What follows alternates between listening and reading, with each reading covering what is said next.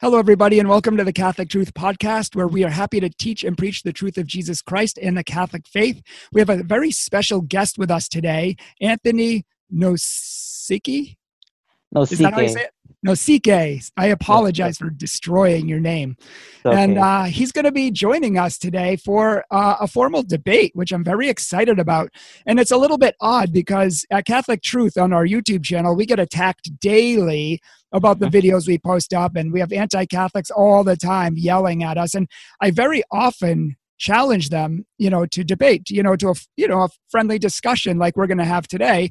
And every time I do that, 100% of the time, the other end goes silent and nobody ever takes me up on it.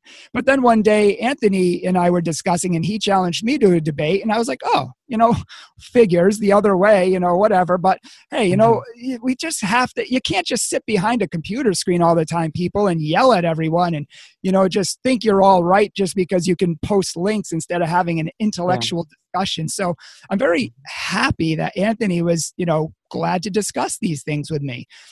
I'm going to read his bio in one moment, but I'm very excited that we're doing this. And I really hope to have more debates like this in the future, because we're all on a quest for truth. I have no doubt that my brother Anthony loves the Lord Jesus, and I love the Lord Jesus too. So, we're not going to be here just trying to straw man each other and, try to take cheap shots at each other. We're both on a sincere quest for truth.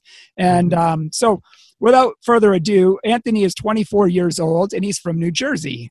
And he used to be a Roman Catholic, and he was Roman Catholic for the first 19 years of his life. And he left the church in college when he read the New Testament. Then he became a charismatic Christian who loves God. He went to college for 2 years, but then left. And he desires to be a speaker, a pastor, an author, and a counselor. And he has a first book on the way. It's in the process of being edited right now. So that's great. Congratulations on your book. Thank you. By the way, we both have, sounds like we're very similar because I went to a very charismatic Catholic college as well. I am a speaker and an author, and I love to counsel people. So we have a very similar goal, which is great. Nice. So if anyone hasn't been here before and anyone doesn't know me, my name is Brian Mercier. I'm the president of Catholic Truth. I'm a professional Catholic speaker, evangelist, and author, and I've been a speaker and retreat leader for over 20 years. I speak to adults and teens around the country, and I love to preach and teach the faith. I'm also a YouTuber, a podcaster, and I'm the author of 2 books so far, with a few more coming out hopefully soon. Excuse me. I've been on TV and radio around the country, including Ave Maria Radio, Relevant Radio, EWTN, and Sirius XM satellite radio. I have a master's degree in theology with a concentration in church history, and I have been Catholic all my life. So the way this debate is going to work is we're going to have different segments. Anthony is going to start out. He has 5 minutes to tell us who he is, where he came from, why he left the Catholic Church. And then I'm going to have 5 minutes to say why I'm Catholic and why I chose the Catholic faith. And then we're going to get more into the actual discussion and the core debate of it. He'll have 15 minutes to lay out his side and just so you who are watching, just so you know, what we're trying to demonstrate today, what we're discussing today is the Catholic Church the true church of Jesus Christ? Or is the Bible alone what Jesus established? Anthony is going to be trying to prove that Jesus started a Bible-only church, and the Bible is our guide, the sole infallible guide on faith, or I'll let him say whatever he believes. And he's also going to be showing or demonstrating in his mind why he doesn't think the Catholic Church is true. And then I will have 15 minutes to demonstrate why I do think the Catholic Church is true, why I do think Jesus started the Catholic Church, and why I don't think the Bible alone is true, and why I think it's a false doctrine. After that, we'll have 2 rebuttal periods, and then we'll have an open discussion at the end where we can question each other, ask questions, kind of like if we met up on the street and we just started dialoguing. I used to do street evangelization many years ago, and you just get into discussions on the street with people, and we're going to have about 10 or 15 minutes of that at the end before we make our closing statements. So, you ready, Anthony? Yes. Yep. All right. Thank you again for joining us. No problem. So, Hello, everybody. My name is Anthony Nosike. 24, as he said. Um, and I've been Christian all my life. Was Catholic for the first 19 years, and I had a rough childhood. Growing up, things wasn't really so easy for me. I had lots of issues. Suicide, depression, um, anxiety, lots of issues, lots of problems was going on. And I went to Nigeria. I went to Nigeria and I did school there. I'm from Nigeria. I was born there. And I did school in a Catholic boarding school. And, I got they gave everybody a Bible. And like, I guess that was like the first time I seriously started reading the Bible. Um, when I would leave the Catholic church, the Catholic school, and go back to America, um, I did like an extra year of high school. I did like 4 years of high school. I did 5 years of high school. And little by little, reading more of the Bible, reading more of what people believe, other religions, finding my way. And then, when I started college, I just made the decision that I just had to leave the Catholic Church. And, uh, you know, uh, like I want to be a pastor. I want to be a speaker. I want to do things. I'm getting myself settled. I'm finding my way, finding out what I really like and what I don't like. So I'm still finding myself, but you know, I I study the Bible a lot. I study the Bible a lot, and I also study what people believe as well, because it's good to know what people believe, what people don't believe, and yeah, that's pretty much about myself. Good for you. And before I start my statement, I just want to say that's really important. And I don't think enough people do that. I don't think people take time to study the other side, and they just, maybe hear things and just, yell at people, whether it's true or not. So I Yeah. appreciate the fact that you take time to really, try to find truth wherever it might be found. Hmm. Oh yeah, Uh, definitely. Thank you. Sure. And I'll reset the timer. I have 5 minutes as well. And I told Anthony before the show, everybody, that if I go over, he can call me out and let me know. And I'll have to finish up my statement in a sentence or two. And if he goes over, I will let him know as well. And he'll finish up his statements in a sentence or two. So we both got each other's back here. So for anyone who doesn't know me, I'm Brian, and I grew up in a Catholic family, oldest of 6 kids. We went to church every Sunday. Typical Catholic family. We went to confession every month or so. My parents taught me to pray since I was, I don't know, since I could talk, and I'd pray for silly things like a bunny and a bike. And, my prayer really didn't evolve by the time I got to high school. I knew of God, but I never really knew God. He was some old guy out there in my mind, judging me, looking down on me, very stern, very hard. You don't want to mess with him. He wasn't very loving. That was kind of my conception of God growing up. And maybe it was perhaps my father who I projected onto God, but I ended up really frustrated many times in my faith. I was the person who asked a lot of deep questions. How do we know the Bible's true? How do we know God even exists? Why doesn't God answer my prayers? Why does God send people to hell? And most people would just look at me and say, Brian, don't question God. God is a mystery. You just have to have more faith. And you hear a lot of these cheesy answers growing up, and they're really, for someone an intellectual like me who doesn't just like to blindly believe, that's not helpful. So I was just like, you know what? You guys don't know the answer to my questions. Just get out of here. So I ended up going on a search. Especially my mom, I kind of like Anthony, I went through a rough time in my life, very angry, very depressed, dressed in black, head to toe, carried weapons, wanted to hurt people, really just I was like a ticking time bomb. I was a really nice guy most of the time. But if you hit that other side of me, I'm like Dr. Jekyll and Mr. Hyde, it's like Columbine kids, you just pushed them too far one day and they ended up shooting up a school. And I was kind of walking down a path like that. I used to write poetry about doing such things. I used to talk about killing people in slow, methodical ways. Like I had a really sick, dark mind. And I was very depressed every day. I didn't even look in the mirror for 7 years because I hated what I saw. And I prayed every day. My parents taught me to pray, so I never stopped praying, even though I felt like God really didn't have my back a lot of the time. My mom was concerned about me. She was going to call the cops many times on me, and she decided to take a different route. She decided to send me to a Catholic college and hopefully get some more Jesus in me. And it was at this Catholic college that, long story short, God literally changed my life. The Catholic college was, half the Catholic college was very traditional, and which I grew up with. Half of it was very charismatic.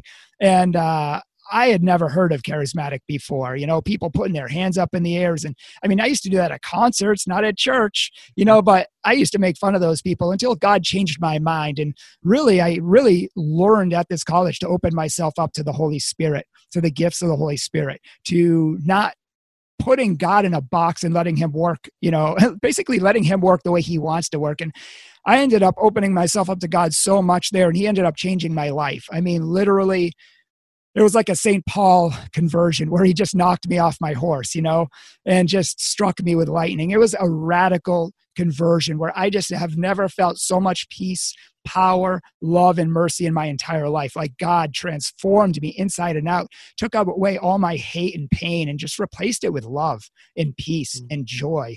And he took away everything that was bad. And I just had overabundant, amounts of joy and peace and like a bubbling happiness that I had not had, and I can't remember how long. And it was after that I was like, yeah, I love God. And I wouldn't tell everybody. Everyone's like, shut up. We don't care. Don't preach to us. You're too holy. And no one could understand. And shortly after that, I ran into some Jehovah's Witnesses on the street corner who told me that Jesus wasn't God, who told me that Constantine started the Catholic faith. And they really shook my faith because while it didn't sound right to me, I didn't know the answers. So week after week, I went and researched the answers and brought it back to them. And they had more objections. And then I had to go look up more answers. I ran into fundamentalist Protestants, and I did that week for months and then years. And then, after a while, they were running away and looking up the answers and coming back to me and trying to, give me the answers. And that's been 20 years since that time. And I've loved Jesus ever since. And I've studied my faith ever since, and all the other religions too, just in case. But I've come to believe in studying history and the Bible that the Catholic Church really is the true church of Jesus Christ. And I really love being Catholic. So that's my story. Awesome. So we're going to move into the actual core part of this now. And Anthony, I'm going to reset the timer, will have 15 minutes to present his case on why he thinks the Bible alone is true, and why Jesus started a Bible-only church, and why he believes that the Catholic Church is not true. So ready, Anthony, whenever you are. Okay. Yeah, so what I believe about sola scriptura isn't necessarily Bible only, because people like Martin Luther, Calvin, and other Protestants also had they had their own theology. They had books as well. They had things that supported their belief system. Myself, I'm writing a book. Many other people have books to explain or express their theological stances. So what I believe about sola scriptura is that the scripture, what we have of the scripture, the 66 books in the Protestant Bible, is the the authority that Jesus has given us physically. Is the word of God, is the only book that claims to be, the only book that basically claims to be God breathed. And because it's the only book that claims to be God breathed, I believe that it has to be the highest authority. So it's that book. It's the what's in the Protestant Bible and the spoken word of God, because I do believe that God speaks to people. God speaks to people through dreams and visions and prophecy and things of that sort. So that's what I believe about sola scriptura, and that all dreams, prophecies, visions, whatever, is to be compared with scriptures, to be um, you know, is to align with scripture. And if it conflicts or contradicts with scripture, then I believe that that dream, vision, or prophecy is something worth rejection. And that's what I believe about sola scriptura. So with the Catholic Church, you know, I love the Catholic Church. I think they're great people, great human beings. They've done a lot for the world. Lots of humanitarian efforts. Um, I love their passion and their zeal, but I feel as though the main error that Catholics have is not referring to the Bible, not having the Bible as a final authority, but having popes, bishops, leaders, priests, etc., the magistrate, be the final authority. And that's my issue.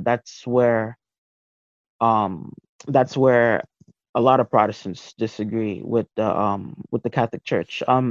I disagree with a host of Catholic doctrines, but for this debate is basically sola scriptura and the Catholic Church being the true church. So um yeah, that's basically what I have to present. I'll give an argument as to why I believe that sola scriptura is biblical, why I feel as though Catholics don't truly understand sola scriptura, and why I believe that, I mean, yeah, why I believe that, that the Catholic Church isn't the true church that Jesus has for us. If you So wouldn't that mind, Anthony, could you present those now since this is like the bulk of your okay. presentation? Like, I think this would be the best time to do that. And then we can, Okay. discuss them more as well afterwards. Okay, sure. So a main reason why, so like I took a lot of notes. I'll be looking down in my notebook. I'm But taking notes too, no worries. yeah, but what I believe, you know, from First Timothy 3, verse 16 and 17 is that, it's saying that scripture is God breathed. And, you know, we have some books that claim to be God breathed as well. The Mormons claim that their book is God breathed. Jehovah's Witnesses claim that their teachings are God breathed, etc. And it's like, you know, my argument with Catholics is that, you know, if the Bible claims to be God breathed, then in verse 17 of that same chapter, so Mormons and Jehovah's Witnesses, they believe that their teachings, their books are God breathed as well. And the reason why those faiths are regarded as false is because of the contradictions, and that's what I believe to be the same issue with the Catholic faith. How much time do I have left? You have 10 minutes, 9 minutes. Some contradictions that I have with the Catholic Church, obviously praying to Mary, praying to the saints. Um, I don't believe the Eucharist is literal. I don't believe Jesus Christ literally is the bread and literally is the wine. I don't believe that I don't believe Peter was the Pope, and I feel like that's where I'm gonna go. So Peter did not think he was a Pope. In chapter 5, First Peter chapter 5 verse 1, we see that he calls himself a fellow elder.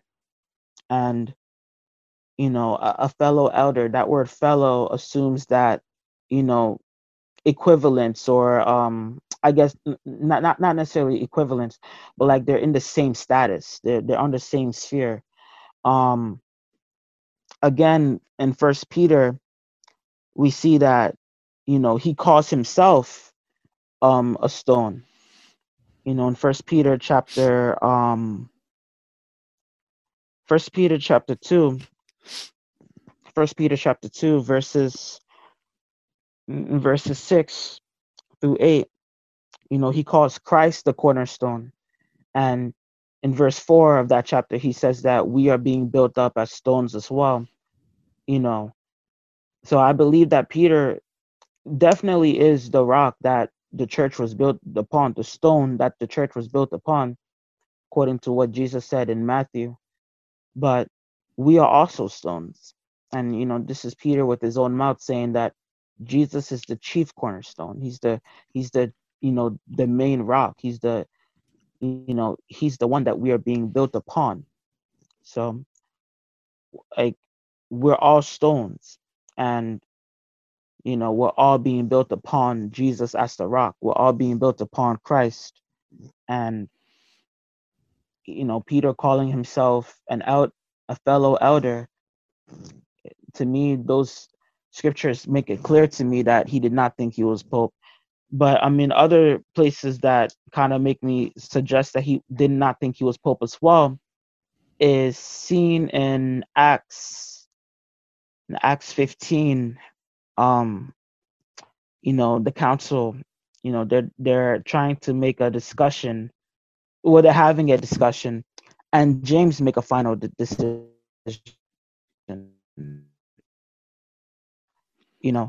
Peter is talking. I think everybody's talking in that chapter. I don't memorize. It's been a while since I read this chapter, but James making the final decision is kind of different from what we see today, where it's like the Pope makes the final decisions. The Pope, represents the church, but in this case, James represented the church. So that's some of the reasons why I don't believe that Peter was Pope. I also don't see secession, like somebody coming after Peter. I know that the church is built upon, a foundation of apostles and prophets and this and that, and, I think some people have suggested that because it's built that way, then it will continue. But I just don't see evidence of continuing in that fashion, where it's like, a single man would lead an entire church. I don't see evidence of that. What I see in the scripture is, basically, leaders, and, when a leader dies, like if a leader dies, somebody will not, they're not elect somebody, like how they elected, Matthias to be the apostle as well in Judas's place. I feel as though that type of thing would be what would take place if a elder is to pass or something like that. So I also disagree with the Eucharist, of course. I just feel like a host of their doctrines are in confliction with the scripture, in confliction with the scripture. How much time do I have left? 4 minutes if you want to use it. I don't have to use it. Okay. Yeah. Well, thank you for your thoughts. Well presented. And now I'm going to present, as I stop this and reset, I'm going to present the Catholic side and why we do believe that the Catholic Church is the true church and why we don't accept the doctrine of sola scriptura. If for our listeners, that means Bible alone. So a lot of people will say that the word Catholic isn't in the Bible, therefore it's not true. I don't think Anthony holds to this. I hear this a lot though, but just because a word isn't in the Bible doesn't mean it's not true, right? For example, the word Bible isn't in the Bible, and if we're going by that logic, then we have a very big problem. And any Christian who's an actual Christian believes in the Trinity, even though the word Trinity isn't in the Bible, the teaching of the word Trinity is in the Bible. So we know that there's a Father, Son, and Holy Spirit. Jesus is God, etc. It might not say that. It might not be clear, cut, and dry, but you can find it in Scripture. Same thing with the Pope. Just because the word Pope isn't in the Bible doesn't mean that it's not true, because the teaching is all over Scripture. In fact, Steve Ray was a Catholic convert who used to bring hundreds of Catholics out of the church using the Bible. And then eventually he discovered that the Catholic Church was true, converted to the Catholic Church, not only brought all of those people back in, but also has converted hundreds of others as well, including many Protestant pastors, because he realized that you can't read the Bible in English. The Bible wasn't written in English for Americans. like here for us in the United States, and you can't understand it in an American worldview. It's written by Jews, for Jews, with a Jewish worldview. And in order to understand that, in a sense, have to become Jewish. And when you do that, I mean, it overtly speaks of Peter as the Pope and understanding his primacy and his role as the head apostle and leader of the church. And so I believe that the Catholic Church is true for many reasons. But first, because if you look at the Bible, nowhere does it teach the Bible alone. Nowhere does it say that the Bible is the only authority or the final authority or the only infallible source of faith. It never says that actually anywhere. So it's kind of a self-defeating proposition that the Bible alone isn't actually taught in the Bible. Jesus never teaches it. Paul never teaches it. If you look in the book of Acts, which is the first 100 years of the church, what you see is, well, what you won't see are people all sitting around reading a book or reading scriptures, trying to figure out for themselves what it means and coming up with different contradictory interpretations. But what you will see is a church that has authority, a teaching and preaching authoritative church that was given by Christ. And the apostles had authority to correct and to reprove, to teach and to preach, to make doctrines, to lay hands on people and pass on their authority and ordain other people. They had bishops, they had elders, they have deacons. If you look at most of the Protestant non-denominational churches today, none of them have deacons. They don't have bishops. They don't lay their hands on people. They don't pass on their authority. Most of the churches today have a very unbiblical model of what the early church was. So we believe that the church that Jesus started wasn't based on a book. It was based on his own authority, which he gave to Peter and the other apostles as well. In Matthew 18:15-18, Jesus gives his authority to the apostles, and he says, what you guys bind on earth will be bound in heaven, and what you loosed on earth will be loosed in heaven.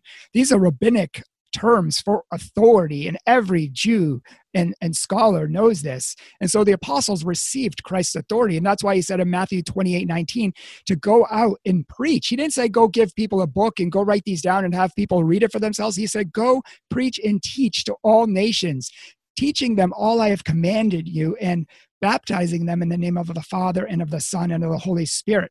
And in the chapter of Luke, chapter 10, he says, he sends them out and he gives them power and authority over demons. He gives them his authority. And he says, he who listens to you listens to me. He who rejects you rejects me. So all over Scripture, we see the apostles having authority. And Peter has a special authority because it was given to him by Jesus. And in order to understand this, we need to understand Scripture. If you go back to Genesis 35-50, you have the story of Joseph.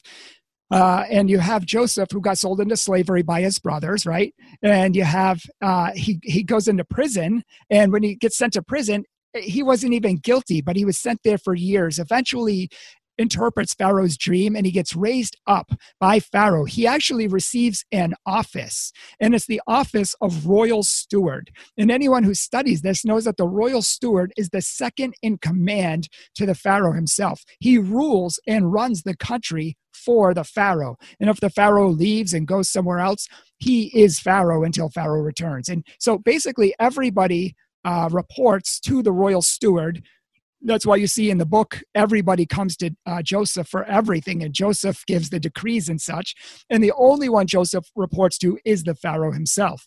Likewise, many years later, the Israelites wanted that same model. They wanted to be like the ancient powerful kingdoms. And so they inherited this model, and they inherited this exact same office. And they didn't call it the royal steward. They called it the prime minister. The prime minister, if you look in Isaiah 22, for example, you'll see there was a prime minister named Shebna, and he was corrupt, and he wasn't well liked, and in fact he was deposed of. But Shebna, it says he had an office. It said he wore a royal robe, and it said he had the authority because he was given the key of David. And the key of David, if you receive the keys of the kingdom of David, I mean, we're not talking like keys you start your car with today. We're talking enormous keys keys, like the size of like 2x4s, and they had huge grits on them so they could unlock the big gates of the city. If anyone carried these keys, they had all authority in the land under King David. They were second in command to King David himself, and everyone answered to them. And if King David left to do business or something, they would rule in his place while he was away. And the only people that they reported to was the king himself. So Jesus is a king in the line of David. And this is the office 100% that he gave to Peter. And we know this just because of the passage in Matthew 16, 18, and 19, and we could see the parallels. In fact, I'll give a couple of them right now, but Jesus says that you are rock, and upon this rock, I'm going to build my church, and the gates of hell or the gates of the netherworld will not prevail against it. I will give you the keys of the kingdom of heaven, and what you, Peter, bind on earth will be bound in heaven, and what you loose on earth will be loosed in heaven. So here we clearly see that Jesus is starting a church, not 1,000 churches, not countless competing denominations that all think they're correct and are all contradicting each other, but he's starting one single church that has his authority. And he's building it on the rock of Peter, which Anthony rightly said earlier. I'm glad he said that. A lot of people wouldn't say that, so I'm glad that he did, because Peter is the rock. And in fact, he's called the rock both in Aramaic and in Greek in the Bible. And even Peter calls him, Jesus calls him the rock. He calls him Cephas, which is a transliteration. Cephas does not mean stone. It actually means rock. It's a transliteration of the Aramaic word kepha. And so when he calls him Cephas, he calls him rock, the same name that he changed his name to. Because keep in mind, his name was Simon, and it became rock, became Peter in English. Likewise, Paul, all over the New Testament, calls Peter Cephas. He calls him rock. He calls him by the name that Jesus changed it to. Now, this is incredibly significant because name changers are incredible. Like anytime somebody has their name changed, you have to ask why. It's incredibly important. It's a change in status, an elevation in status, an elevation in mission itself. If you look at Abram, who was a father, he became Abraham, who's the father of all nations. I mean, he was elevated in status and in mission that God gave him. Same thing with Jacob, who became Israel, the father of all the 12 tribes of Israel. And now Peter has his name changed to rock, the same rock that Jesus is building his church on.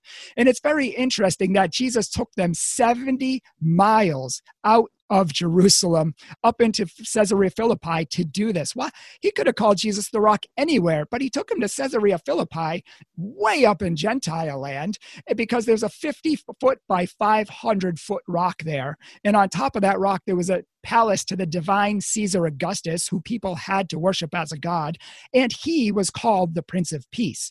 And below the palace, below the big rock, was a bottomless pit, which the ancient Israelites called the gates of the netherworld. And they believed that the gods lived down there. They used to throw sacrifices down into that pit. And so Jesus at this place says, you are rock. And upon this rock, not that false rock with a false temple and false gods, false worship, upon this rock, you, Peter, who are going to be built on me, the ultimate rock, the ultimate cornerstone, upon you, I am going to build my church. And the gates of the netherworld, the same one that was in that bottomless pit, are not going to prevail against it. And so we see this incredible symbolism that not only does he say, I'm going to build a church on the rock, you are the rock, and he specifically how many billions of names are there? He changed Peter's name to Rock. It could have been to anything. He changed it to Rock because he is the rock. And I don't think we disagree on that. But the name change signifies the fact that he has a primacy and the fact that Jesus gave him the keys of the kingdom, which shows that he has the same office in mind as Eliakim. And just as he said in Eliakim, if you read Isaiah 22, the terms of authority that King David gives to Eliakim, who is the new the new prime minister, he says, because you have this authority, what you open, no one shall shut, and what you shut, no one shall open. And he says to Peter, what you bind on earth will be bound in heaven, what you loose. Even Protestant scholars see the parallels and can see that Jesus is creating a similar office here. And I have a ton of Protestant scholars, theological dictionaries and lexicons and such that all admit this, that aren't Catholic. They're all Protestant, and even they see this. So we can see that Jesus is giving starting the church on the foundation, which Anthony rightly said, the apostles are the foundation of the church. Now, the Bible calls Jesus the foundation, but it also says that the apostles are the foundation. Which is it? Well, it's both. They're just using different metaphors in different circumstances in different ways.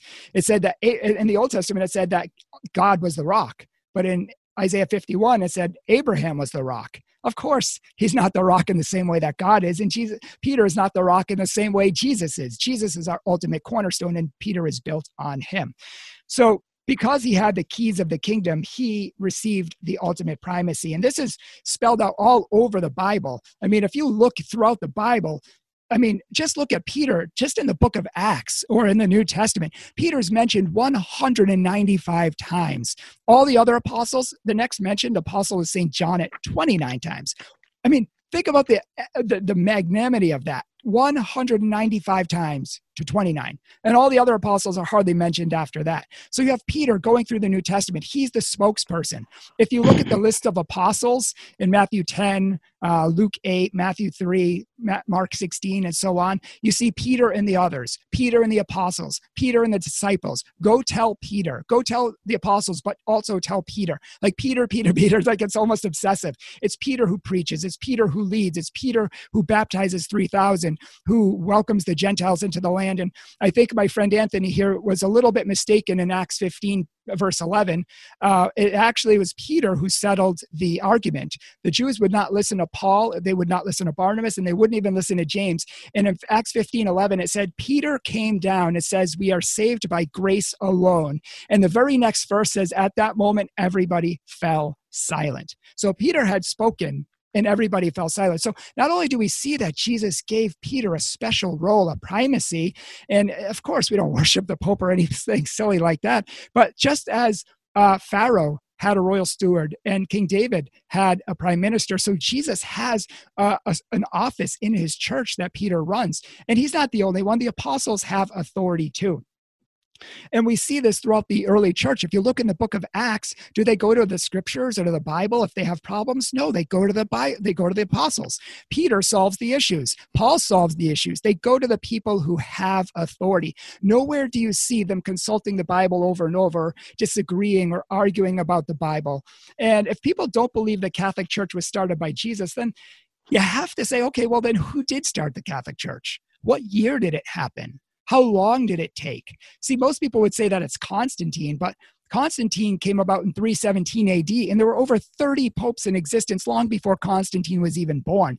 And if you look at any encyclopedia under a P or history book for papacy, you'll see 266 popes, all the way from the Pope today, all the way back to the time of Jesus, because the Catholic Church is the only church that goes back to the time of Jesus. It's the only church that can trace its lineage back to the time of Christ. All of the earliest Christians, for those people who read the writings of the earliest Christians, not only did they claim to be Catholic, they claimed that Peter had a primacy, they claimed to be part of the Church of Rome, they claimed that Jesus had started baptism, which means you're born again, and really distinctively Catholic doctrines. Every early Christian who talked about it claimed to be Catholic. And all of the other churches broke away starting 1,000 years later, but Mormons, Jehovah's Witnesses, non-denominational churches, Pentecostals, all of them were started by different men at different times in history. So in conclusion, all of these other churches are all man-made, and only the Catholic Church goes back to the time of Christ, which is a teaching and preaching authoritative church, which put the Bible together infallibly in the first place. And that's why some of the reasons why I think that Jesus started the Catholic Church and not a Bible-only church. And that's what I would say. So from here, we're going to let Anthony go into his 7-minute rebuttal, which means he can reemphasize things that he's already said or add more information, give a little bit more on that, or he could refute or try to debunk or comment on things that I've said. And then I'll have 7 minutes to do the same thing for him. Go ahead, Anthony. Okay. Yeah, so, it's a common claim that, the early church went to apostles and, went to the disciples, went to the leadership of the church for decisions.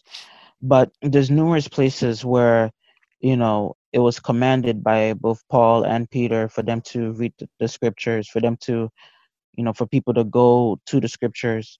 In Acts 17, verse 11, Acts 17, verse 11, we see that Paul commends the Bereans. We see that, they were called noble, right? The Bereans were called noble, and, they received the word with eagerness, examining the scriptures daily to see if these things were true. So, this is one group of Christians in their early church who had the mindset of, let me go back to the Bible to see if something is true. Let me see if something is true. I believe that it is important and awesome to, submit to authority, submit to leadership, submit to the elders of the church, the disciples, the apostles, because they are the people that the church is built upon. However, we must also go back to the scriptures to see, if something is true, as did the Bereans. In Matthew chapter 4, we see that the enemy is tempting Jesus, and the enemy quotes scripture to Jesus, and we see that Jesus quotes scripture back to the enemy in Matthew chapter 4, verses 3 to 14. They're going back and forth, and you know the scripture was used by the enemy in a false way to deceive. And Jesus, who is God himself, knew that he had to go back to the Bible in order to, because like he knew that the Bible had authority, that the Bible is the word of God. So he knew how important it was. So he went back to the Bible to prove his argument, against the enemy. So it's very important to go back to the Bible so that you can know for sure if something is of God or if it's not of God, if it's taken out of context, etc. That's why I really believe it's very, very vital. Let me go to some places where Peter himself, First Peter chapter 1, verse 10 says, "The prophets who prophesied of the grace that was to be yours, search and inquired of this salvation." That's verse 10. What was that? 1 Peter 1:10? 1 Peter 1:10, yeah. So, they prophesied of the grace that, the church presently had, right? And, they, this is Peter here talking about the prophets, talking about what they prophesied. In verse 16 of the same chapter, it says, "Be holy in your conduct, since it is written, you shall be holy as I am holy." That's verse 16, 15 and 16. And, that's Peter again going back to the scriptures. So yes, Peter had authority in the church, but he did not conflict with scripture. He constantly went back to scripture to prove his point, to prove what he believed, to explain what he believed. And Paul does the same thing. Paul does the same thing. Paul does the same thing, but I'm looking for the verse. Oh man, this is my first debate, guys, so forgive me honestly, because I've never Welcome. done something like this, but I know that I got to keep growing and do stuff that's different. Amen. But What's the but verse? What's it about? uh I have a bunch of verses here. Like, I'm not gonna look through it. Okay. I could be wrong, to be honest. I have a bunch of verses here, but I'm gonna go. How much time do I have left? About 1 minute and 15 seconds. Okay.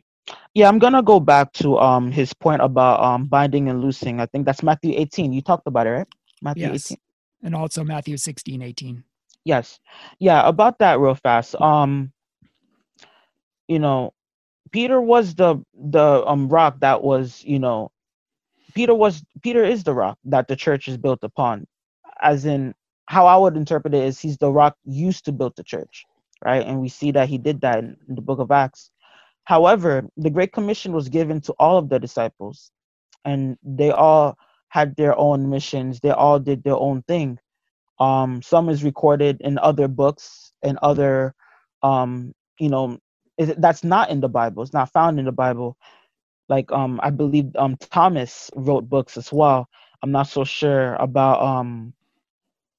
I believe he went to India. But yeah, gosh, I'm doing so bad, but it's No, all it's right. fine. No, you got about 10 seconds. No, I'm done. All right. You'll have another 5 minutes and then we can talk back and forth at the end as well.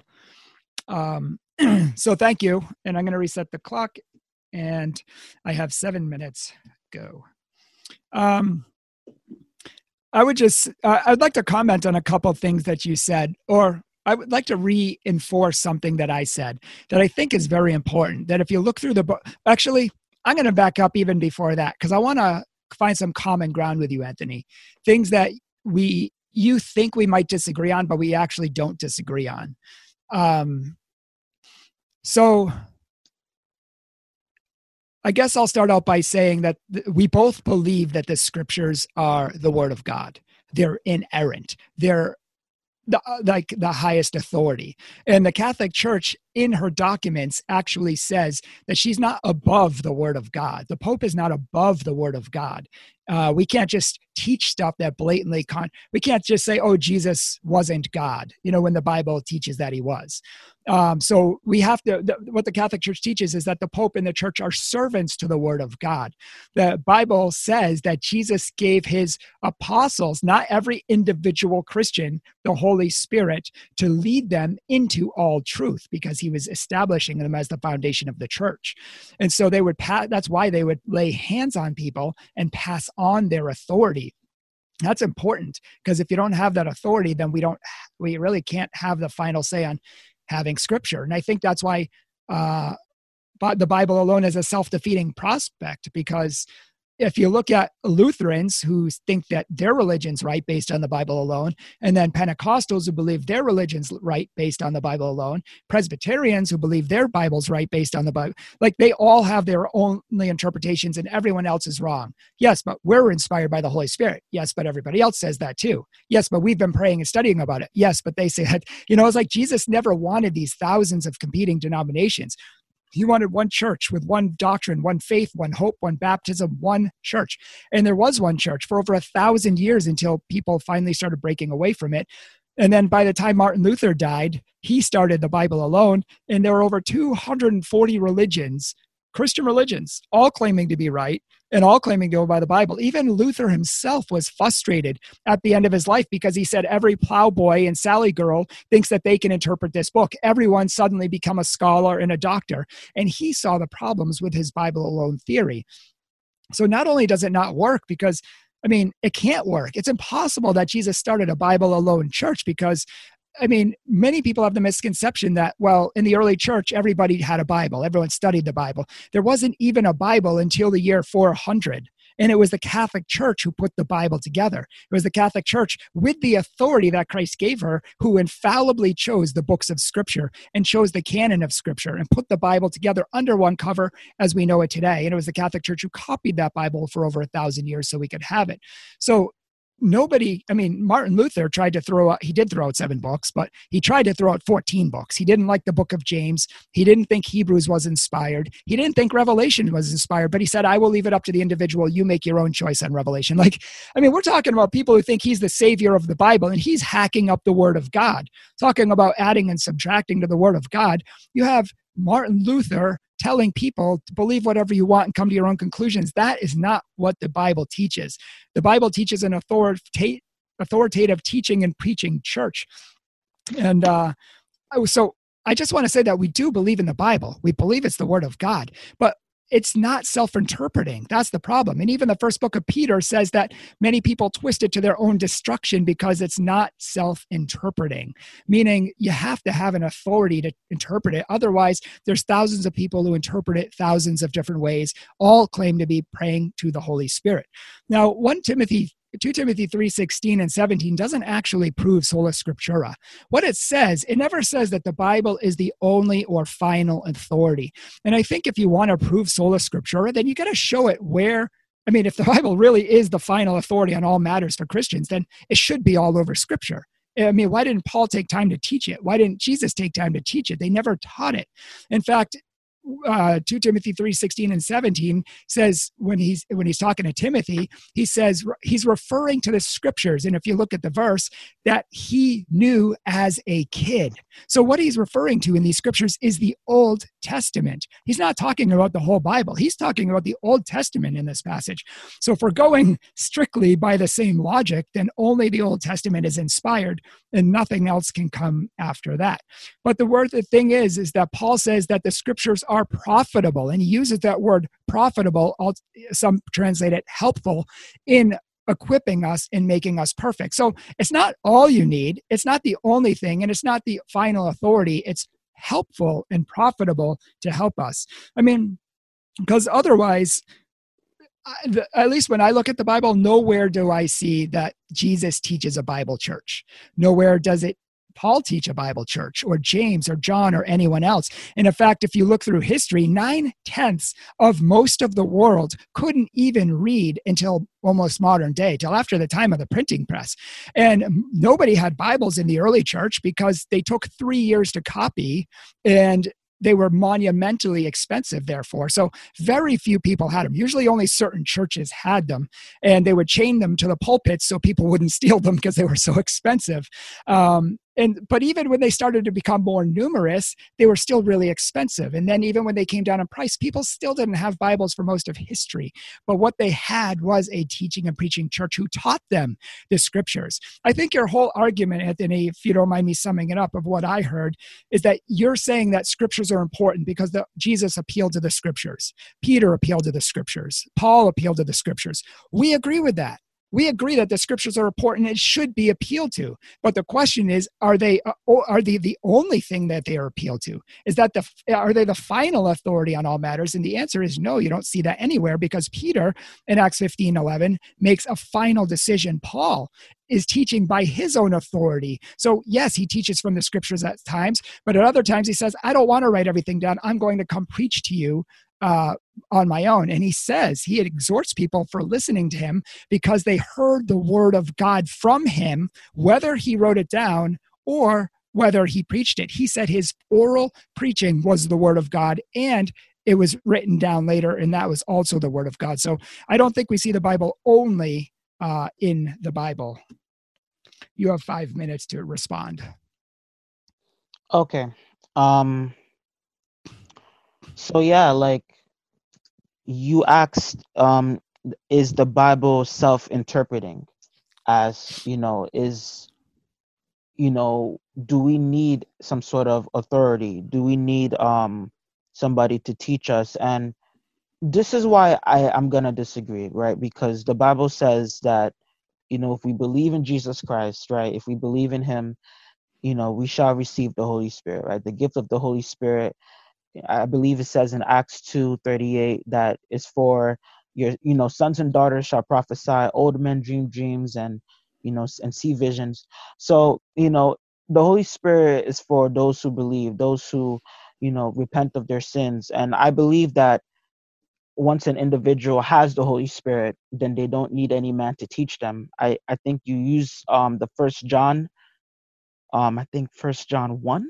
I'm not so sure what chapter that comes. I think it's 4. I don't know what chapter that's from, but it's in First John or Second John. I don't know, one of the Johns. And I believe that promises for those who have the Holy Spirit, for those who belong in the body of Christ, who have the Holy Spirit. Another question you asked is, are the Christians the only thing that we are to appeal to? Is the scripture the only thing? Me personally, I'm writing a book right now. Martin Luther had books. He also preached as well.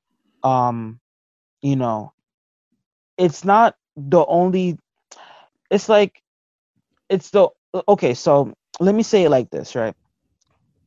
Jesus referred back to the Bible, when he was, in the temptation, And, multiple times, the Jews believed in Jesus because it was prophesied in the scripture, right? And, I think you made a good point about the Old Testament. Is the Old Testament only scripture? How do we know if the New Testament is inspired?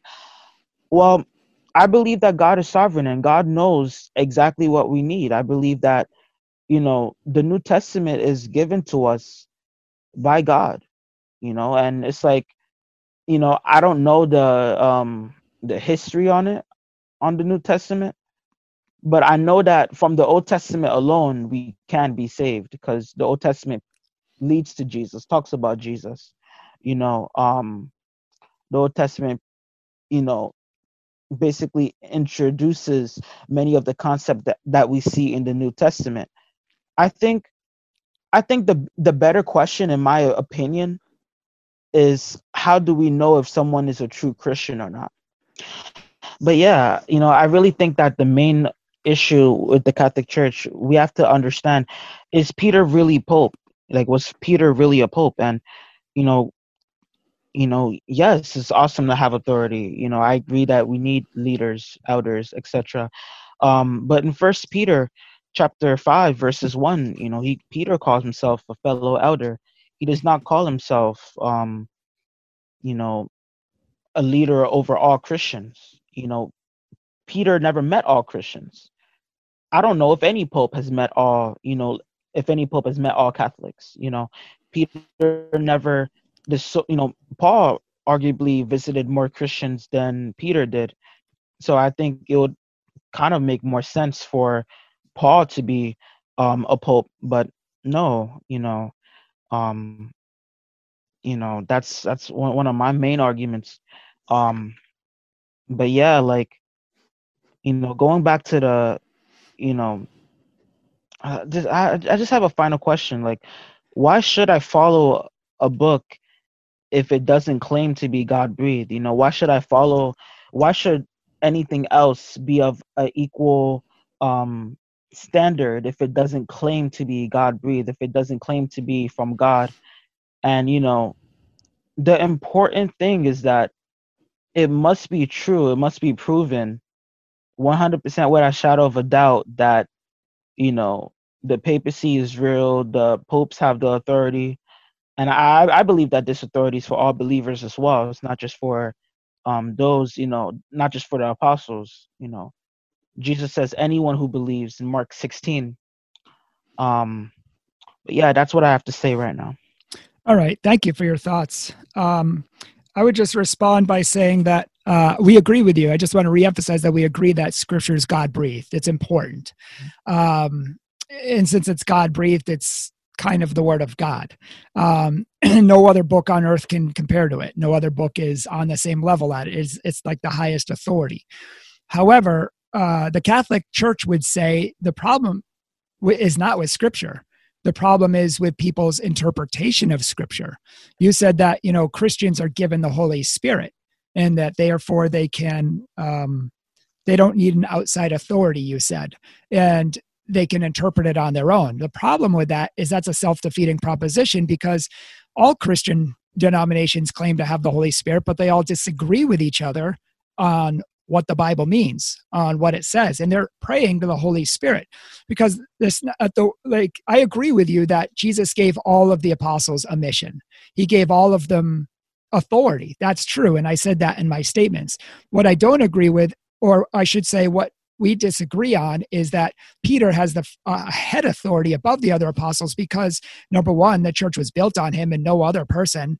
Number two, he alone received the name change. No other apostle received a name change, which means an elevation in status and mission. Number three, he alone received the keys of the kingdom of heaven, receiving an office and authority that no one else received. To be sure, there were lots of authorities in ancient Israel and in the kingdom of David, but all the authorities were appointed to the prime minister. He had the final authority under the king. Same thing in the church. There are many authorities in the church, many people who have missions in the church, but they all appoint to the one who has the keys of the kingdom, just like the prime minister had the keys of the house of David. So that's why we know that Peter has this primacy.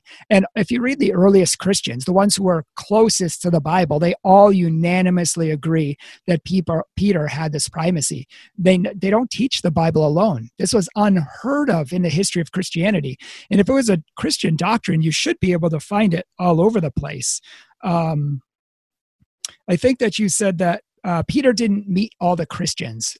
Maybe Paul met more, so therefore maybe he should be pope. But I don't think any pope in the world today has met all of the Christians. That's not a requirement for being the head apostle. You don't need to meet everybody. You just have. That's why the authority, even Paul himself went to Jerusalem to meet Peter. He went to Jerusalem before he even started his ministry, to consult with Peter first, because he knew that Peter was the authority. And just because Peter calls himself a presbyter, a fellow presbyter, doesn't mean he's not the pope. I mean, Jesus had exhorted them not to lord it over everyone else, to be humble. You who want to be the greatest have to be the least. So Peter was humbling himself. Even Paul, who was arguably the greatest apostle, certainly the most intelligent apostle, often lowered himself too and put himself on the same level as everyone else, even though we know that he wasn't. But the apostles were humble, and that's why they did that. But when you see Peter making decisions in authority, like in Acts 15, and you see him welcoming and training and baptizing and doing everything as an authority, even over the other apostles, and it's corresponded that the early church agreed with this. I mean, just for example, in 268, you see in 251, you see Cyprian of Carthage. He says this in 251. We're talking shortly after the apostles. He said, "There speaks Peter, upon whom the church would be built, teaching in the name of the church, and showing that even if the stubborn and proud multitude withdraws because they do not wish to obey, yet the church does not withdraw from Christ. The people joined to the priest, and the flock cling to the shepherd of the church," who is Peter. And we know from John 21, by the way, Jesus made Peter the good shepherd. He gave him 10 of his sheep, and only Peter.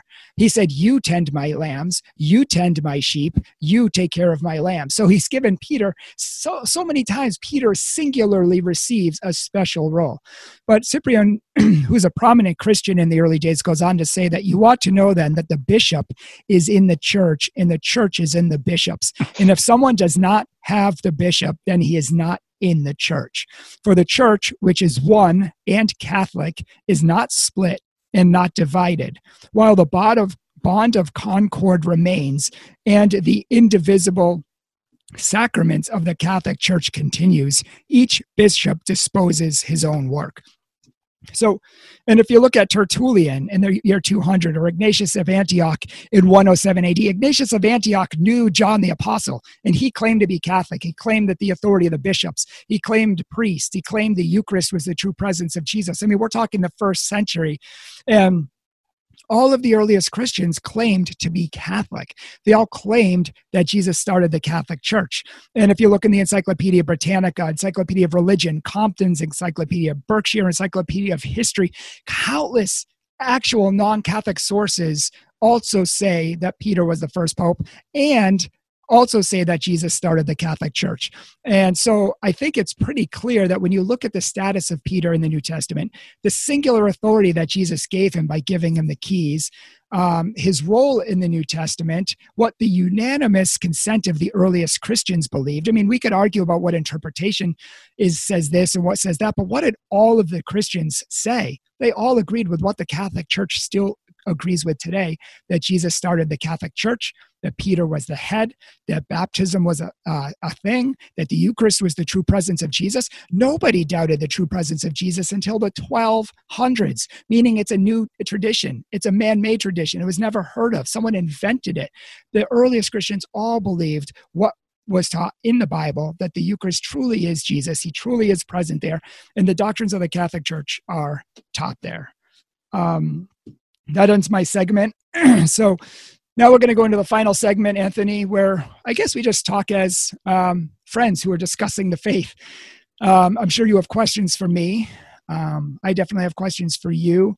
You actually asked a good question earlier, which I'm sure you could bring up to me if you want. You said, why follow a book? Or, if it's God breathed, why not follow it? Why not listen to it? That's a good question, So Do you want to ask the first question? Yeah, Or you want me to ask the first question? I'll ask the first question. Yeah, like, why follow a book that doesn't claim to be God breathed? I think that's the better question I wanted to ask. Why follow a book that doesn't claim to be God breathed? Well, Like, we yeah, shouldn't. Like you said, Luther wrote stuff which I totally disagree with, but he would agree with it. There's been great commentaries, great history books. There are other good books that give good points and that we should adhere to, but none of them trump the Bible because the Bible is the Word of God. So if a book, no matter how good it is, if it contradicts the Bible, then it can't be true, or at least not on those points where it contradicts the Bible. So I think we're in agreement that the Bible is God breathed and it has that authority because it is over all other books. okay, okay. I guess we agree on what sola scriptura is, because I feel as though um, some Catholics make it feel like sola scriptura is just the Bible when it's, the Holy Spirit speaks. So um, Can I just yeah, I mean, add one you can thing? ask me a question. You can, yeah. Let me add one thing to that, if you don't mind, because Hmm. I don't think we agree on. I'm not sure what your definition of sola scriptura is, but most Protestants, most denominational non-Catholics believe that sola scriptura, it's not that it's just the final book over all other books, but it's the final authority on the face of the earth on matters of, it's the only, they often say, only infallible authority on issues of faith and morals. And that's where we would disagree, because we don't believe, while we believe that God primarily speaks through scripture and that's the highest authority, we also believe that the church is an authority that Christ gave alongside scriptures to help interpret the scriptures. And we believe that tradition is a necessary role as well in helping to interpret scriptures.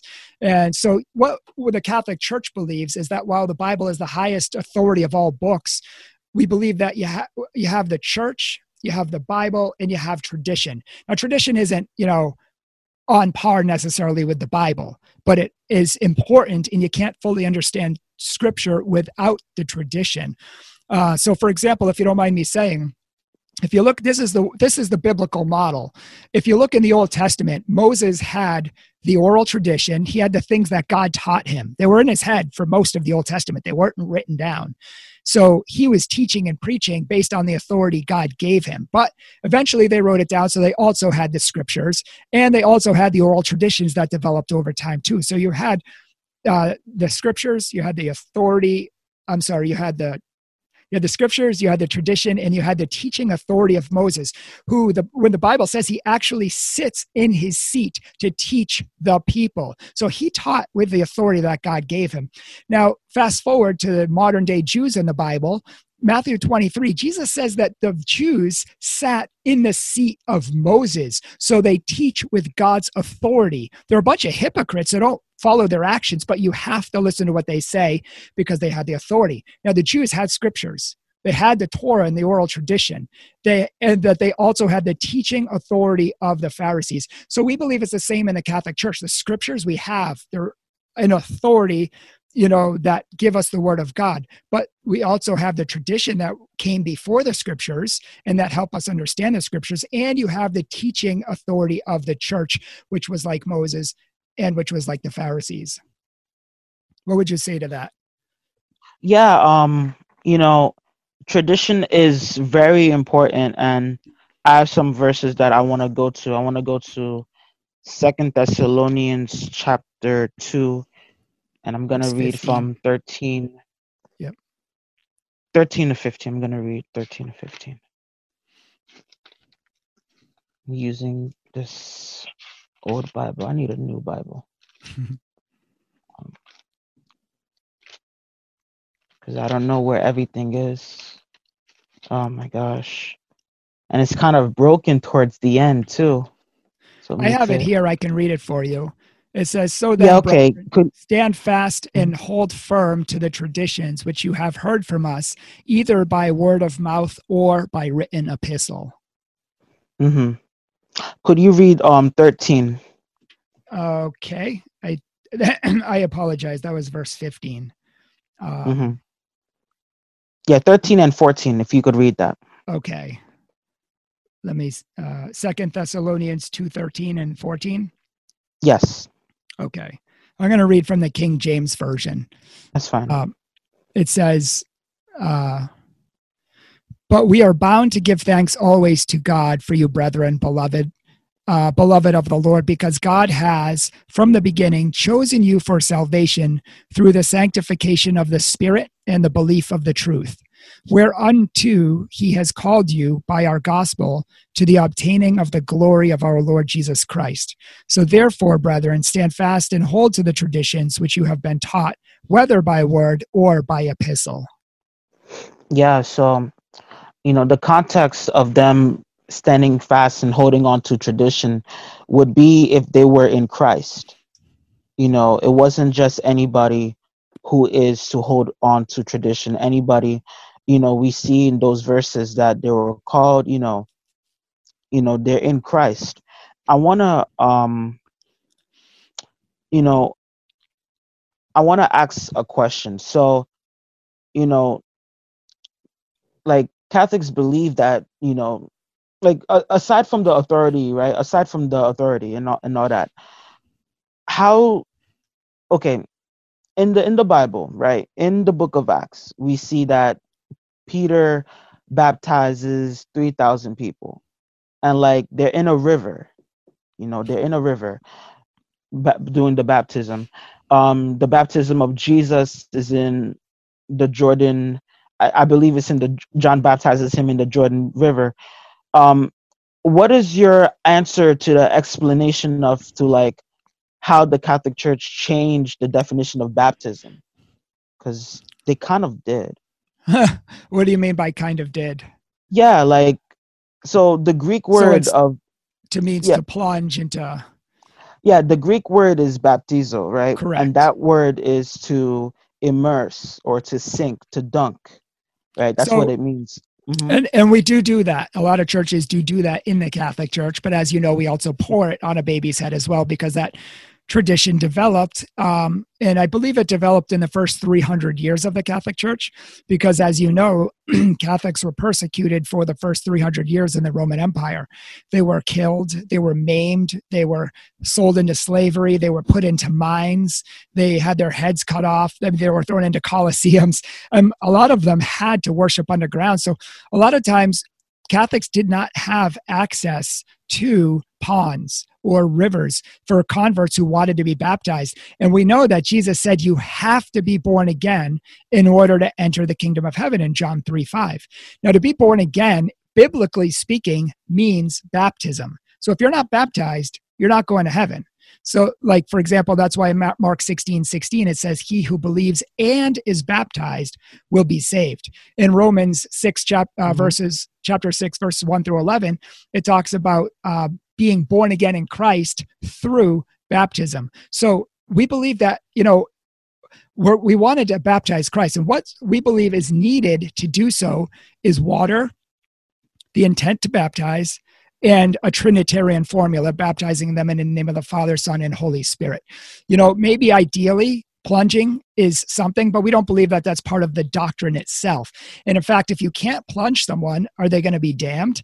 So the church, by the authority that Christ gave her, allowed other opportunities to baptize these people. And that tradition has continued in some churches. I get what you're saying, but in Mark 16 it says he who baptizes, like they don't baptize today. I mean, for the most part. No, they say he who believes and is baptized will be saved. Yeah, but I'm talking about the baptism part though.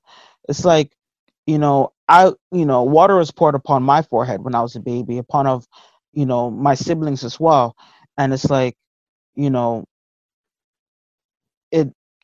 I got baptized in another church after that, and like I felt closer to God. I felt like, I mean, I understand, like, that's feelings, and feelings are whatever, right? But it's like, why is it that, I mean, yeah, I think earlier you said that there's a former pastor who's now a priest, or who's now a Catholic speaker. Yep. Who led many Protestants to the faith. Like, why why is it that this, because I know lots of Catholics too who are now Protestants. Well, why do you think that that happens? Why do you Why think do what people leave the happens? Catholic Church? Why do people I leave the would Catholic argue, Church? I think this is what sparked our whole debate in the first place, is because you, I think, disagreed with me on this, but I argue that the majority of people who leave the Catholic Church, and this is from my experience over 25 years, I have hardly met a Catholic who's left the faith who actually knew their faith. They, now some do, but the majority do not. Most of them have no idea what the Catholic Church has believed. They didn't know their faith. And then the Jehovah's Witness comes to the door. It seems like it's true, and they just get taken away. Same thing with Mormons. I mean, so many Mormons are ex-Catholics because Catholics didn't know their faith to begin with. Whereas contrary, many, like thousands, I'll say hundreds, I don't want to over exaggerate, but hundreds and hundreds and hundreds of some of the smartest minds in the Protestant world are becoming Catholic. We're talking heads of theological seminaries, Protestant pastors, people who are scholars in the Protestant world are becoming Catholic. And the thing is, they don't want to be because they think the church is evil. They think they worship Mary. They think that they have all these man-made traditions. But then when they study deeper, they realize that not only did they have many misconceptions about the Catholic Church, and it's not at all what they thought it was, but it's actually the church that goes back to the time of Christ, and it is the true Church of Christ. In fact, like Alex Jones, for example, he was a fiery Southern Baptist pastor. He ended up becoming Catholic and brought his entire church into the Catholic Church with him. So I think people become Catholic because they see that it's true. And I feel like people who leave oftentimes, not all the time, do so because they really don't know their faith. And in fact, many Catholics who have left, I know tons of Catholics who have left, and continued studying, and then they really ended up coming back to the Catholic faith when they, studied it deeper. Yeah, I mean, what I want to say to that is that, like, I'm pretty confident that, like, that for the most part I do know the Catholic faith, and I'm confident in myself, and I'm confident that I don't think I would return back to the Catholic Church simply because of things I've experienced. So I'm curious, you're charismatic, right? Yes, I'm both. I consider myself I'm very traditionally minded, but I'm also charismatic as well. Yeah, why do you feel like the Catholic Church doesn't talk much on the gifts? Like, I know that there's exorcists, and every once in a while they talk on, like they talk about the gifts and this and that, but there's no really like prime, like they don't really talk about it so much. Like, why do you think that's the case? Yeah. So like, why do you I got think it. Yeah. Mm-hmm. So I would say that many Catholics do focus on the gifts of the Holy Spirit, and many don't. The Catholic Church is in a really interesting time. I mean, we've been around 2,000 years, and anyone who's been around so long is going to have good times in the church and bad times. We've had a very bad time since about the 1960s. We had a lot of people come into the church that weren't good. And our church, we haven't had good catechesis, meaning we haven't taught Catholics their faith well in probably at least 40 years. Everyone who goes to CCDs, like, I didn't learn a thing in 8 years, I didn't learn anything. And so most Catholics don't know their faith, which is why they get let out very easily. But consequently, they also don't know things about all students learn about the gifts of the Holy Spirit, but not everyone always learns about the charismatic gifts of the Holy Spirit, because I think there's bad instruction. We have a whole video on Catholic Truth about the charismatic gifts of the Holy Spirit. Jesus gave us the charisms to build up the church. And so you have lots of Catholics who do speak in tongues and prophesy and have gifts of healing and miracles and words of wisdom and knowledge. And I've seen it in my own eyes, and I've had my life changed by those gifts, and I've changed many other people's lives through those gifts. But so I would say the Catholic Church does teach it, absolutely. But many Catholics today maybe just don't know about it because they don't. I mean, let's be honest, they don't go to church on Sundays. They don't even really look into their faith or know what it believes. Yeah, I mean, like, for me, I left because of the gifts. Like, I saw the demonstration, the power of, the use of the gifts in other churches, in Pentecostal churches. And yeah, I don't agree with everything. At times the gifts are not used the wrong way and everything. The Bible does say that the gifts are without repentance. I think that's Romans 8:11. So like, anybody could receive a gift. Correct. False people could receive gifts too. Um, And I think that's what it comes back to for me is that anybody can receive a gift. And God, some people did use gifts poorly, but is the Pentecostal church the church that Jesus started 2,000 years ago? Or, in my opinion, when I study history, I see that it was started by Charles Fox Parham in 1900 AD. That's only 100 years old. And since then, countless denominations of Pentecostals have broken away and they all disagree with each other. So for me, just because they have or are utilizing the gifts doesn't make them the true church of Jesus Christ, because the Catholic Church has the gifts, but I believe does go back to the time of Jesus Christ. Yeah, like what I say to that is, back to the church, argument, like on this church, like back to the church argument, like I believe that the church is a body of people who believe in Christ. It's not necessarily like, for example, this Pentecostals I do disagree with, right? But I wouldn't say that it's a disagreement that's like a salvation issue. It's not everything is a salvation issue. Like not every disagreement is a salvation issue. So like, they're still my brothers in the Lord. Even Baptist, I'm not a Baptist, but I consider Baptist, saved because they believe in the Trinity. They believe in the essentials of the faith. So in the Protestant world, we believe that anyone who believes the essentials of the faith is saved. Baptism, confession of sins, repentance, holiness. That's what we don't necessarily subscribe to the notion that a particular church is where you get, all doctrine, all authority, this and that. Because like, I don't see that in the Bible. Like I do see that there are leaders, there are people who had positions in the church, and yeah. But I think the problem with that is like Protestant religions can't even agree among the basics and can't even agree among salvation. Some say you're once saved, always saved. Other Protestants disagree with that. Some say that baptism is necessary for salvation and actually regenerates you in Christ. Other Protestants say that's heresy. Like, they can't even agree with each other among the basics. So if these are what's needed to be saved, if like Lutherans would say you have to be baptized and regenerated and believe in the power of baptism for you to be saved. Others say, no, it's just a symbol. Lutherans would say that's heresy, be burned.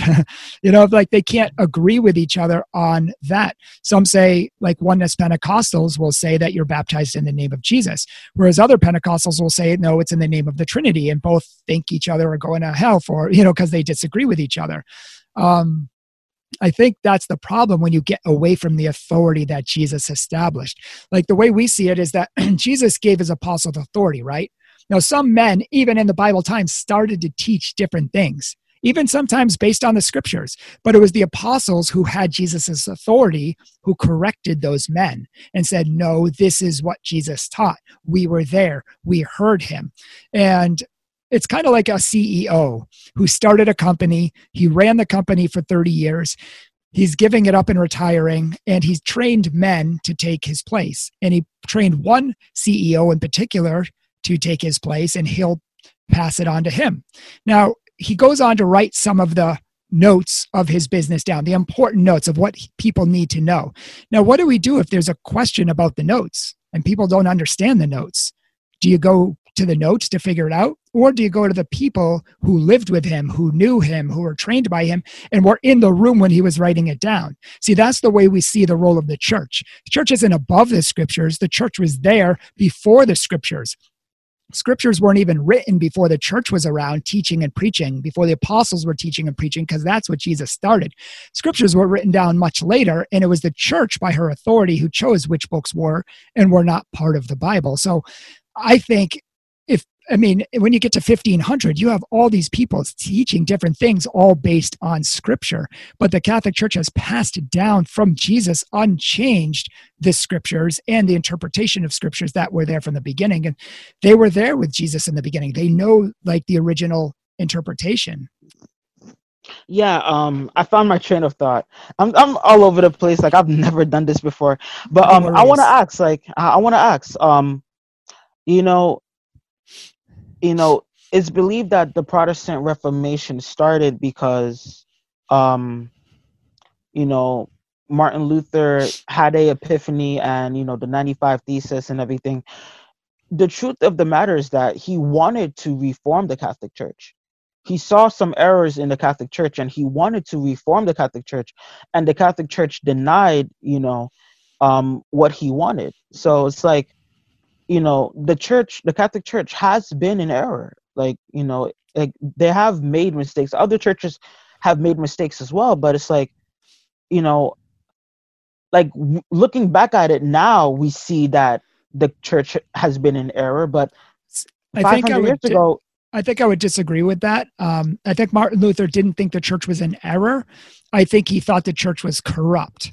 And he said that the church was corrupt and the Pope was corrupt and bishops were corrupt and they were selling indulgences. He didn't disagree with indulgences. He disagreed with the fact that the church was selling them, even though they weren't really selling them. People gave alms, which was a different thing. So in fact, he wrote 95 theses. Everyone knows that, but nobody ever talks about the 112 theses that John Eck wrote back to him, blowing away his arguments.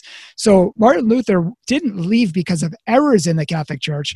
He left because he tried to reform it, because the popes and a lot of the bishops were corrupt at the time, and he wanted to help reform that, but they wouldn't listen to him. So Martin Luther was the wrong man for the job. I mean, we know that he drank. He was a womanizer. He had a temper, a furious temper. Even Protestants say that. He didn't want to. So when he had feedback and resistance, he just went off the deep end. So much so they ended up writing little tracts, pornographic tracts of the popes doing disgusting satanic stuff with bishops, like stuff that a Christian should not be writing. But he did it to try to get back at the church. So this man wasn't always in his right mind. But here's the thing. There were people like St. Teresa of Avila, St. Francis de Sales, John of the Cross, people who lived in Martin Luther's time who were holy. When they encountered resistance in the church, they fasted more, they prayed more, and they ended up reforming the church and transforming it back the way it should be. So I don't see Martin Luther as a reformer. I think of more of as a rebel, because he fought. You know, holy men and women change the church back to what it is. He didn't. He destroyed it. He broke it apart. And now we have thousands of denominations. That's never what Christ wanted. I mean, the only reason, okay, I mean, I did not know about John Eck and the 120 thesis, but the only reason why there's lots of denominations is because they see the disagreements between the Catholic Church and the Bible. You know, like I think earlier on we both agreed that, you know, we shouldn't disagree with the Bible. We shouldn't conflict with the Bible. Sola Scriptura is basically saying that the Bible is the go-to book to not disagree with, to not conflict with, which we agree on. We both agree on that. Exactly, and that's what a lot of Protestants would define as sola scriptura. I guess they use the wrong terminology, or they don't really know how to explain it the right way. But they're not saying that, you know, the Bible only, because many Protestants have books as well. They have you know, writings and this and that. So right, I feel it's the final authority on all matters. Yeah. Would you agree with that? Yeah, Peter, you know, Peter referred to the scriptures. You know, Jesus used the scriptures as well during the temptation. You know, it's like words that it's like my thing with the Catholic Church is that they it's like they can change the Bible basically. So like, if the Bible says this, like back to baptism, right? The Bible says that this is baptism, but you know, but does it say you have to do it that way? Yeah. But hold up, Don. We're hiding. We're underground. We're being persecuted. So now we have to change the definition of the word. You know, it's like I know so many. I know people who cast out demons, who do deliverance ministry, right? And they immerse people in the water. You know, they immerse people in the water, and people get set free. You know, people get deliverance from actually doing it the biblical way. You know, it's like, that's because they have water to actually baptize people in. I'm now imagine they're underground and they don't have water. But today's time though, like, why don't the Catholic Church revert back to that though? Like why don't they revert back to that? Like, Why don't they do that? Because Jesus never said it was mandatory to do it that way. I mean, there's no biblical, I guess, thing that says you have to plunge people in order for it to be real. We just see there had to be water and there had to be a Trinitarian baptism and there had to be intent. There are many things that were even changed in Bible times. Doesn't mean that the truth was changed. It's just that the apostles, even Paul, changed things in the book of Corinthians, and he came up with customs that he changed. But it doesn't mean the truth changed. It just means he had the authority to change it. And the apostle and the church has authority to change things as well. If you don't mind, I think the whole thing about you keep coming back to the Bible alone as the final authority on all matters. But my thing is, the Bible doesn't actually say that. Can you think of any passage that actually says the Bible is the final authority on all matters? Because if it doesn't teach that, then by definition, the Bible alone isn't true. I'm contradicting myself. Yeah. It's like, I know the 2 Timothy 3:16 and 17 argument. People don't like using it, but verse 17 says that it equips the man of God for every work. It says it helps to equip the man of God for every work. Helps to equip them, and it doesn't say it's final. It doesn't say help. Yeah, the Greek word is profitable. It's profitable in helping men to become equipped. I was just saying that if you think of the word helpful, it's helpful. Something's helpful in equipping us to do something, which is great, and we agree with that. But it doesn't say it's the only thing able to equip us for that. For example, if I want to learn to play baseball, it's helpful for me to learn how to bat. But it's also helpful for me to learn how to throw and learn the rules and run the bases. I mean, there are other things as well.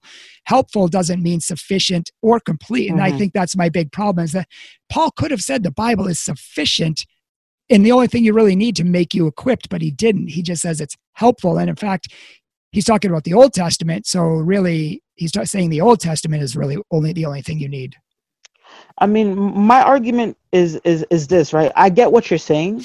Like, I 100% get what you're saying, but my argument is this, right? You can test to see if it actually has made people complete. There are people in the Protestant world who've used only the Old Testament, the first Christians, they didn't have the New Testament, right?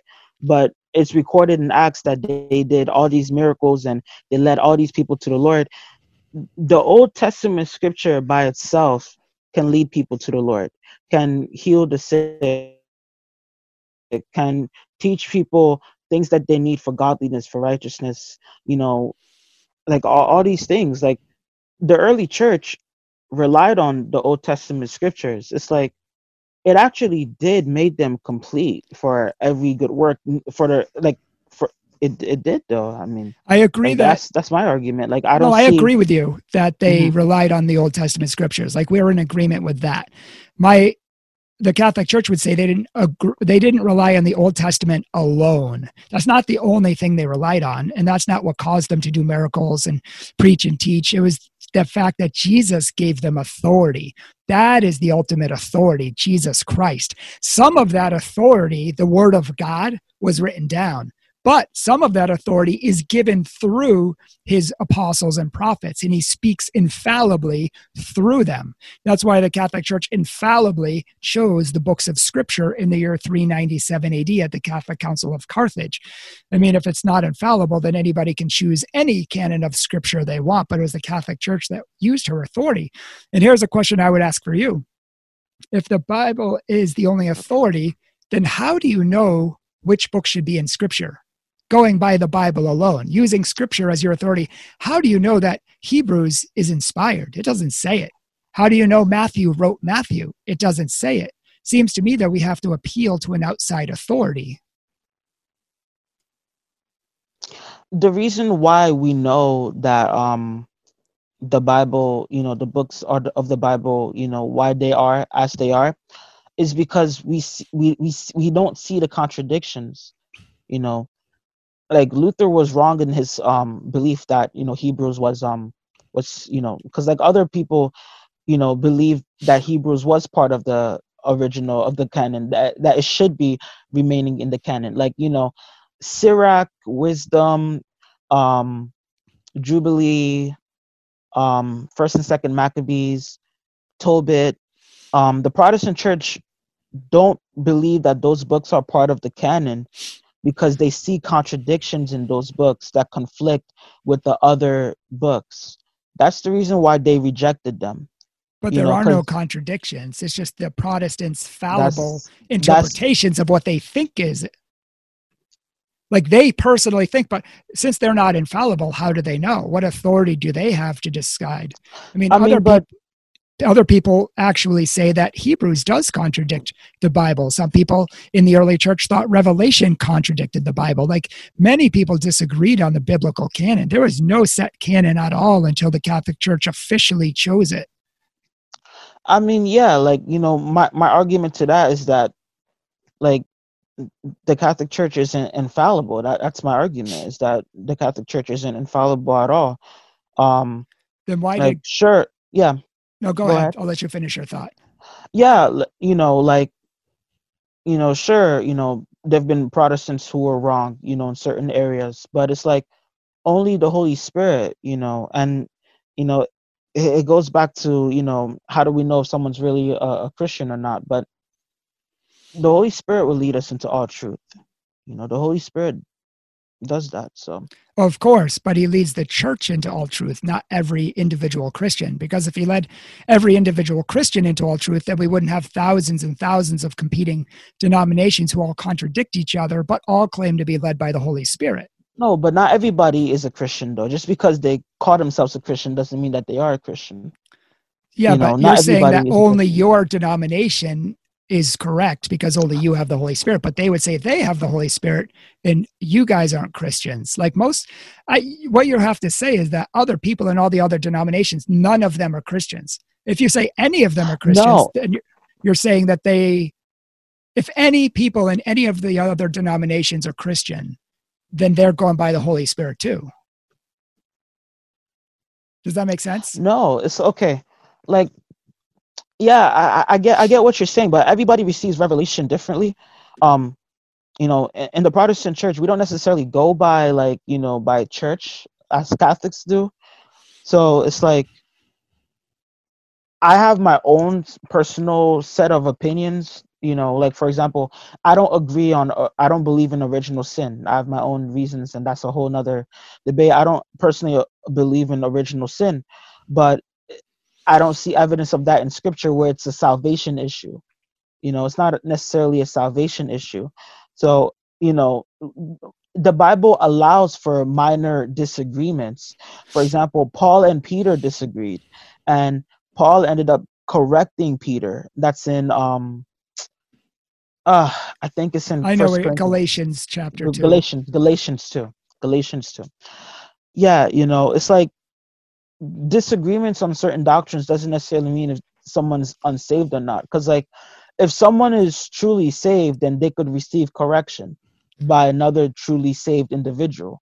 Like, Well, in see, you that, said doctrines, but you also said minor issues. I agree with you that we can disagree on minor issues, but we can't disagree on doctrines. Doctrine is from Christ. It's his truth. And once we disagree on what he taught, then we're kind of going off the wrong way. So of if course, yeah, I you agree. and 20 other Christians can't agree on baptism or original sin or how to be saved, well, who's saved and who's not, and who's to say? Matthew 18 says, if you have a disagreement with your brother, bring 2 or 3 other witnesses that it may be confirmed in the mouth of 2 or 3 witnesses. But if he doesn't listen to you and he doesn't listen to the 2 or 3 witnesses, he says, bring it to the church, the authoritative church. And if he doesn't listen even to the church, then cast him out as a tax collector and a Gentile. So we see that the authority of the church is in Scripture. That is why the Bible says in 1 Timothy 3:15 that it's the church, not the scriptures, that are the pillar and foundation of truth. Now, if you are a good Pentecostal and you have a friend who's a good Lutheran, and you have another friend who's a good Presbyterian, and another one is an Episcopalian, you all disagree, and Jesus says, bring it to the church, what church do you bring it to? See, for 1,500 years, there was only one church, the And authoritative this is church how I'll Christ answer started. that question, though. Like, I want to answer that specific question. Sure. The church is a group of people, right? People who believe in Jesus Christ, who follow the teachings of Jesus, the church isn't a building. The church is people who are followers of Jesus, who are commissioned by Jesus Christ. And it's like in the Protestant church, we don't believe in, like, yeah, like there's denominations, some denominations are wrong, but it's like I wouldn't say a Baptist is unsaved, right? Because they have certain Baptists revelations. tell everyone else they're unsaved. They're happy to tell Pentecostals that they're lost because Yeah, they don't think they go by the Bible. yeah, but I'm as a Pentecostal, I wouldn't consider them unsaved because of what the premise that they believe. They believe in the Trinity. They believe in the gospel. This and that. So the church is not is not tied to denominational basis. That's what I'm See, saying. It's not. I would disagree with that because, um, for example, if it says bring it to the church, well, let me start by agreeing with you. I do agree that it is the people of God. I agree with that. But it's not only the people of God, because there is a hierarchy of authority in the church, which makes it kind of a denomination type thing, meaning if you don't agree with that authority, you're on the outside teaching your own thing. So, for example, like if your church doesn't have bishops, it's not the Church of Christ, because the true church in the Bible has bishops and elders and the laying on of hands and deacons. If your church doesn't have deacons, can you see, like, the original church had all of these things. Now, other people broke away and started teaching their own things, making different denominations, but there was one church passed down with this one truth, and it was an authoritative church. That's why the Bible says all the time there are prophets, teachers. There's different levels of people in the church, and we have to respect and honor them. And if we don't listen to them, then we don't listen to Christ himself. So that's not just the people of God. There is an authority with it in addition. Yeah. Okay. I mean, I understand that. There is an authority. Like I get it. I get it. It's hard to explain, I guess. Like Sure. it's hard to explain, or you know, I just see disagreements with the Bible. That the Catholic Church has. I just see disagreements, like with the Eucharist. You know, that's a big one. I Why just do you see. think the Eucharist is? Why do you think the Catholic Church is wrong? Maybe we can have a whole debate about this in the future, but just real Yeah. briefly, why do you think it's the Catholics are wrong on it?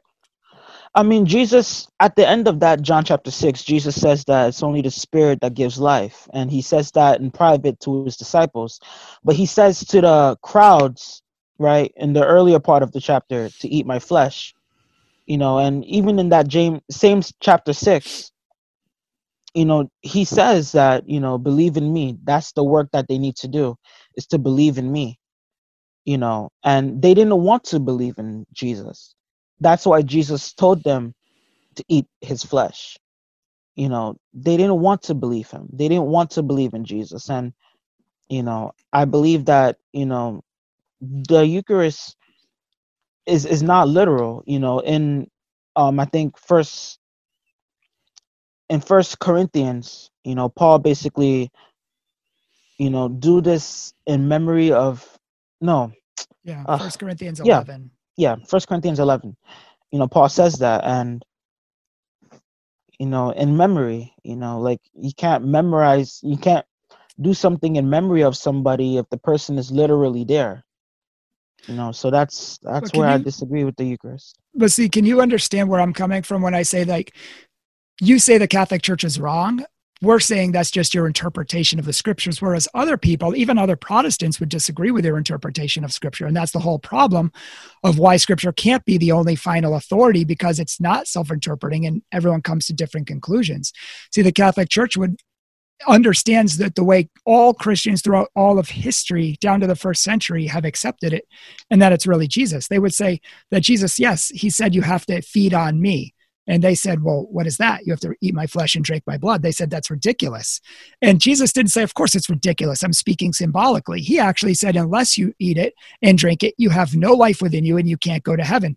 And then in verse 55, he uses two Greek words that are ridiculously literal. And so he was speaking literal the whole time. And even and John 6:63 wasn't privately to his apostles. He was still speaking to the crowd. And he said that, the spirit availeth much, but the flesh is of no avail. He wasn't saying that's symbolic. If you understand, like, for example, in Romans chapter 5 or 1 Corinthians chapter 3 and other verses, when he's talking about the flesh, it's talking about people who are unspiritual, people who don't agree, people who don't follow Christ, people who are in the flesh don't have faith. And he was saying that they don't have faith in him, which is why they can't accept this message. But they have, if they were in the spirit, they could have accepted it. And that's why he gives the Eucharist to even in John 6:6, they walk away from him. This is the only time where people in scripture walk away from Jesus. And it's interesting in 1 Corinthians chapter 11 that you quoted, that Paul says that if you eat and drink the body and blood of the Lord in an unworthy manner, you're going to hell. He says you eat and drink damnation on yourself. How can we do that just sipping a little wine?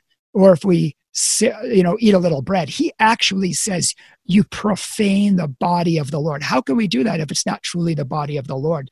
And I would just conclude by saying that every single Christian unanimously in history for 1,500 years believed this. So the Protestant one we think is a non-biblical one that's unhistorical and unbiblical.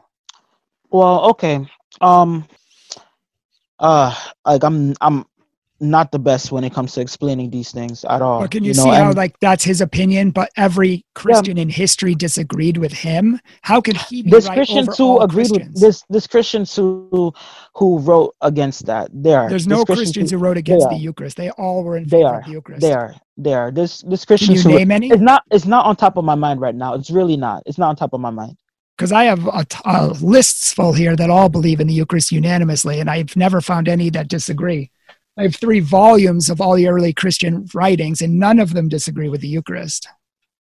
But if you want to message me privately, if you look it up and message me privately, feel free to let me know. But the only one I've ever heard Protestants try to quote is Tertullian. That's the only one they try to quote. That doesn't even really work in their favor. So I think we've had a good discussion. I think we've both got our thoughts out. And I appreciate you taking the time to be here with us and really to share your thoughts on this. And I do appreciate the back and forth. I appreciate that it's been respectful. I appreciate that you're on a search and a journey in your life, and I am too, and every good Catholic and Christian should be. So I actually just want to thank you for coming on our show today and really doing this with us. It's been a pleasure. Well, thank you. No problem. Yeah. Do you want to conclude? Do you have any concluding thoughts that you would like to leave us with? Yeah. Thank you for inviting me on the show. I did bad. I was not the best at explaining my points. Just lots of things that I didn't even talk about. But one thing that I have to say is that, we have to search the scriptures to see if things are true. We have to make sure that we don't contradict with the Bible, and we have to make sure that we keep seeking God in prayer, for him to reveal things to us and to show things with us as well. So I just pray that your audience continues to do that, and I pray that we continue to learn and to grow. Amen.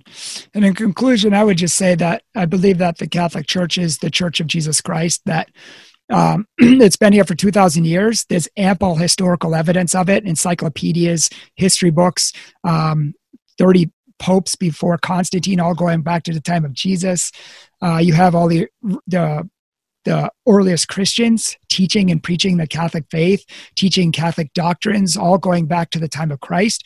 You have the catacombs, which were the earliest burial. We talked about the persecution of the Christians in the first 300 years of the church. Well, a lot of times they had to worship underground, and these catacombs were where they worshiped because they were burial tombs. And we know that they were Catholic and go back to the time of Christ because they were popes buried down there and bishops buried down there and all these people buried down there. And they had pictures of Mary and the saints on the wall. They had the Eucharist and the Mass celebrated down there, pictures of them painted on the wall. So, there's so much overwhelming evidence that Jesus started the Catholic Church, and it goes back to him.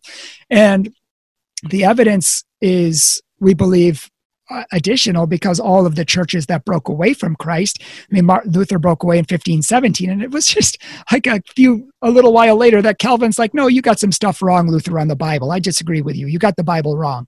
And Zwingli is like, no, you both got the Bible wrong on these points. Only I'm right. And then you have the Anabaptists like, no, you're all wrong. We're right. And then you have thousands and thousands of denominations. And Jesus started one church, one faith, one hope, one baptism, not competing theologies and contradictory religions and teachings and stuff. And so I really feel that Jesus started the Catholic Church. And if we go by the Bible only, it's just going to be a mess because we're all going to come up with our own individual interpretations of it.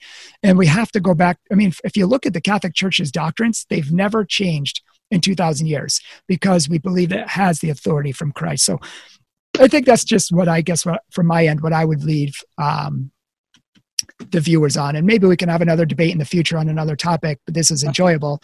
And if our viewers out there want to ask us questions, feel free to put them down in the comments section.